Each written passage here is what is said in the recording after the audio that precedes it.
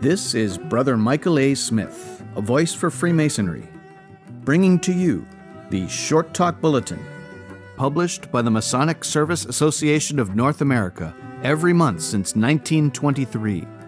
This, the Short Talk Bulletin podcast, is produced in cooperation with the MSA and is made possible with the generous support of a grant from the Grand Lodge AF&AM of Minnesota. Volume 19, Number 3, from March of 1941. Illustrated by Symbols. Written by Brother Carl H. Claudy. The most popular definition of Freemasonry states that it is a system of morality veiled in allegory and illustrated by symbols. Many a brother has asked, why illustrated by symbols? Why not illustrated by plain statements of truth, completely defining the system of morality? There are many answers. Among them is the truth that definition limits what is defined. Seldom has this been better expressed than by that philosopher who was asked, "Do you believe in God?"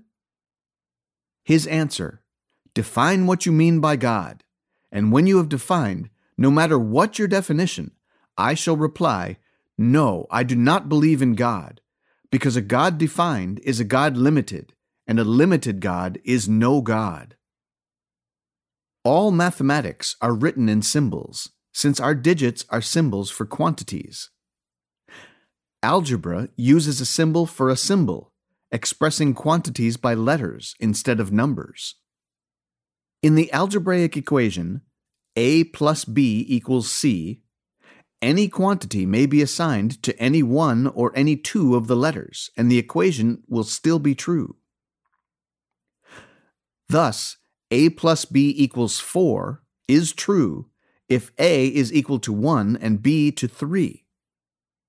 It's true if A and B are each equal to 2. It's true if A is equal to 3 and B is equal to 1. But note that the replacing of a symbol by a known quantity limits the equation. Go a step further and replace two symbols by two quantities. Write that 2 plus B equals 4, and the necessity for B as a symbol disappears. It can only equal 2.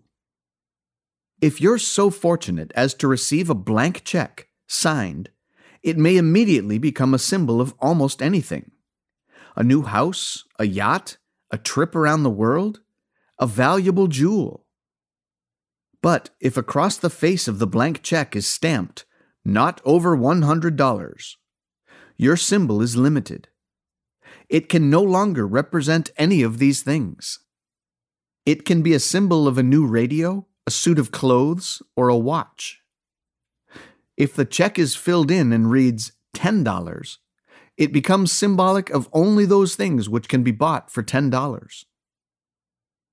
There's a pretty story, its truth is not vouched for, that when a certain king came to this country for a difficult eye operation, the physician who operated was nonplussed as to what sort of bill to send. Should he charge $1,000? He had done the operation for nothing, for $100, for $1,000, even for $10,000, depending on the ability of his patient to pay. But a king wealthy, and a king who would have been blind without the operation. The physician sent a bill reading, "To saving eyesight, the king can do no wrong." To the king, the bill became a symbol, a reminder of kingly wealth, of kingly gratitude, of kingly need to see. It is said that he sent a check for $500,000. It is thus seen that definition of a symbol limits its scope, and Freemasonry, by using symbols which are not closely defined, makes it possible for many men of many minds, each to read his own conception of the truth into the symbols. Freemasonry thus becomes as great a system of morality as the mind of him who attempts to understand it may admit. In his introduction to Hunt's fine volume, Some Thoughts on Masonic Symbolism, The late Jacob Hugo Tatch, noted student and Masonic historian, wrote, quote, "Freemasonry permits each individual to interpret and apply the lessons of the craft as he sees best. It is this unique spirit of tolerance and freedom which frequently confuses opponents of the fraternity. One Mason places his interpretation upon a certain symbol or attribute of Freemasonry. Another may take an entirely different view and will cite evidence with which a third may be in entire variance. Yet these three men can gather about our altars and labor together in perfect amity." End of quote. Long before Tatch, the great Albert Pike expressed the same thought in different language. Quote, "Masonry follows the ancient manner of teaching. Her symbols are the instructions she gives, and the lectures are but often partial and insufficient, one-sided endeavors to interpret those symbols.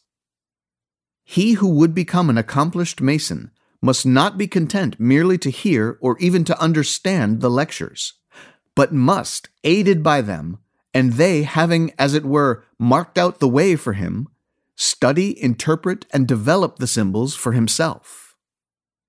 End of quote. Many years ago, the present writer tried to express the reasons for symbols as illustrations of the system of morality by asking, why does Freemasonry veil in allegory and conceal in object or picture a meaning quite different from its name?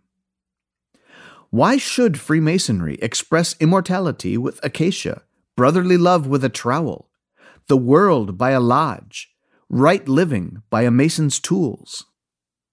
That Freemasonry conceals in symbols in order to arouse curiosity to know their meaning is often considered the only explanation. But there are many more lofty ideas of why this great system of truth, philosophy, and ethics is hidden in symbols. Man has a triple nature. He has a body and senses which bring him into contact with and translate the meanings of the physical world of earth, air, fire, and water, which is about him. He has a brain and a mind by which he reasons and understands about the matters physical with which he is surrounded. And he has a something beyond, call it soul or heart or spirit or imagination as you will. It's something which is allied to, rather than a part of reason, and connected with the physical side of life only through its sensory contacts. This soul or spirit comprehends a language which the brain does not understand. The keenest of minds have striven without success to make this mystic language plain to reason. When you hear music which brings tears to your eyes and grief or joy to your heart, you respond to a language your brain does not understand and cannot explain. It is not with your brain that you love your mother, your child, or your wife. It is with the something beyond. And the language with which that love is spoken is not the language of the tongue. A symbol is a word in that language. Translate that symbol into words which appeal only to the mind, and the spirit of the meaning is lost. Words appeal to the mind. Meanings not expressed in words appeal to the spirit. All that there is in Freemasonry which can be set down in words on a page leaves out completely the spirit of the order. If we depended on words or ideas alone, the fraternity would not make a universal appeal to all men, since no man has it given to him to appeal to the minds of all other men. But Freemasonry expresses truths which are universal. It expresses them in a universal language, universally understood by all men without words. That language is the language of the symbol, and the symbol is universally understood because it is the means of communication between spirits, souls, and hearts. When we say of Masonry that it is universal, we mean the word literally. It is of the universe, not merely of the world.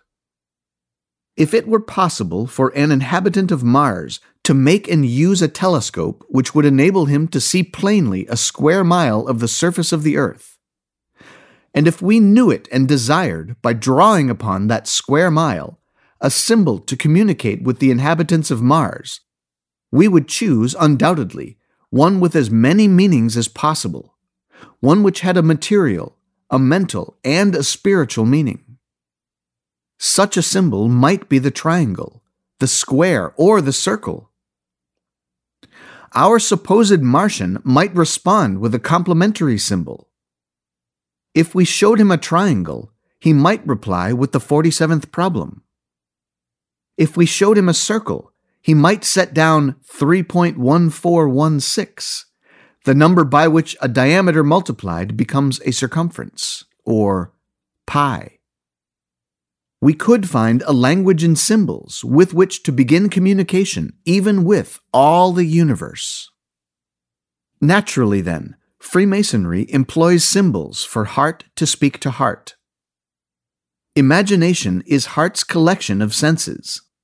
So we must appeal to the imagination when speaking a truth which is neither mental nor physical, and the symbol is the means by which one imagination speaks to another. Nothing else will do. No words can be as effective unless they are themselves symbols.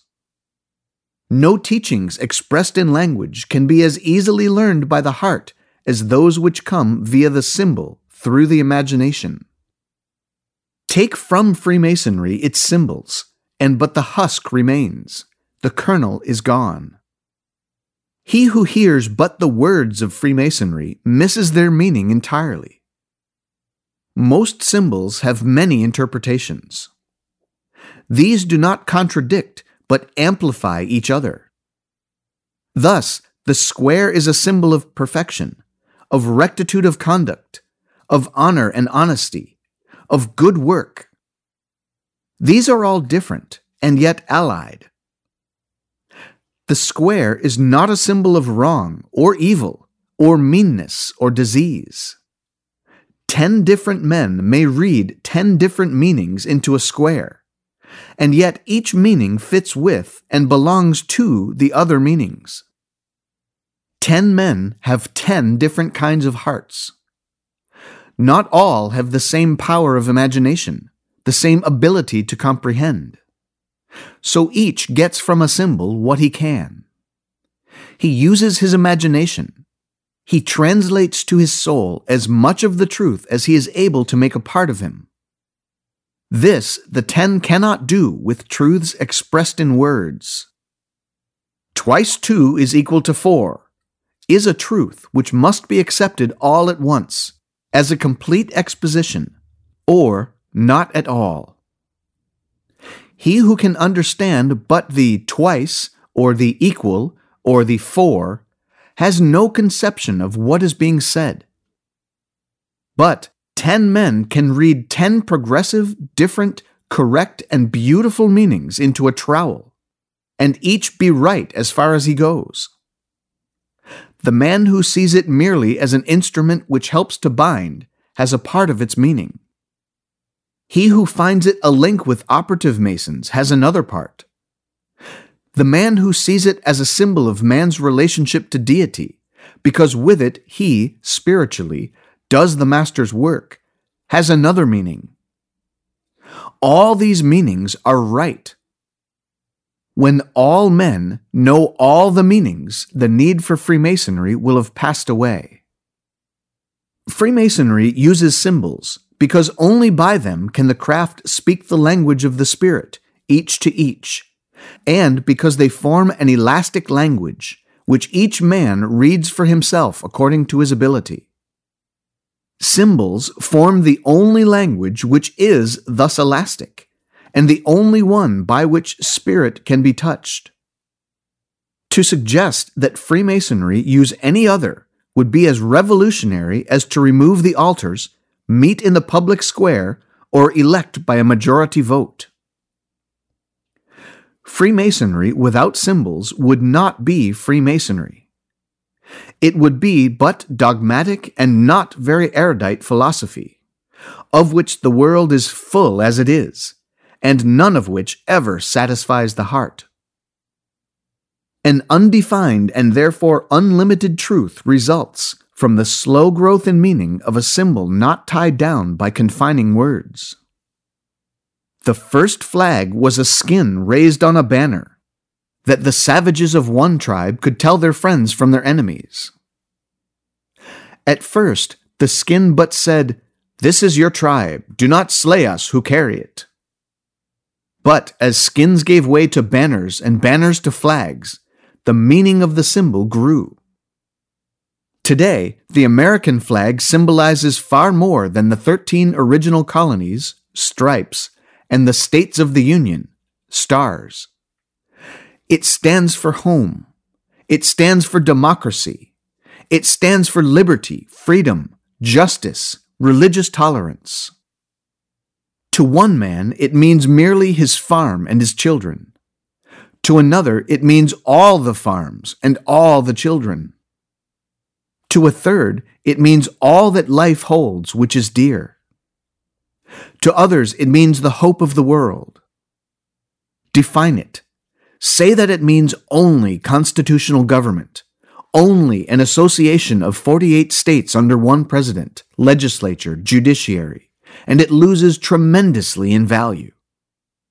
The cross, now the symbol of Christianity the world over, was once a symbol of life.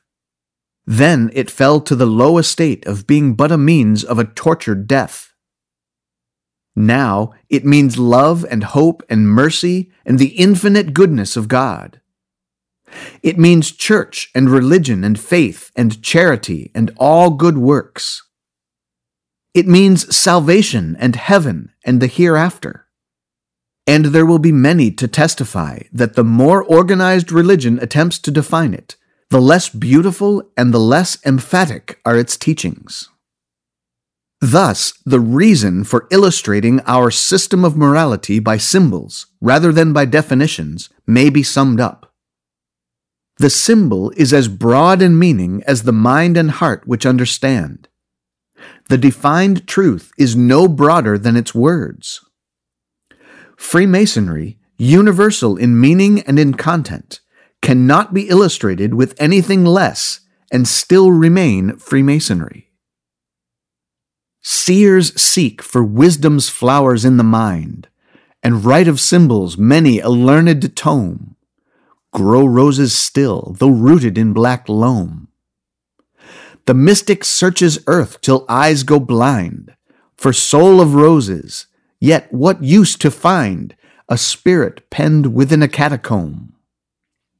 Nay, all they learn is weightless as sea foam, that drifts from wave to wave upon the wind. In rushes cap and bells, how very droll, the ways of students and the foolish books.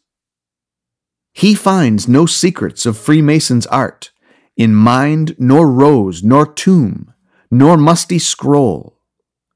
Where no wit is, where all loves are, he looks, and reads their hidden meaning in his heart.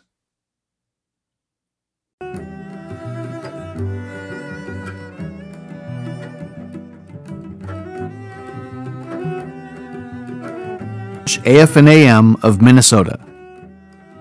This has been the Short Talk Bulletin Podcast, produced in cooperation with the Masonic Service Association of North America, and is made possible through a generous grant from the Grand Lodge AF&AM of Minnesota, who have been engaging and inspiring good men who believe in a supreme being to live according to the Masonic tenets of brotherly love, relief, and truth since 1853.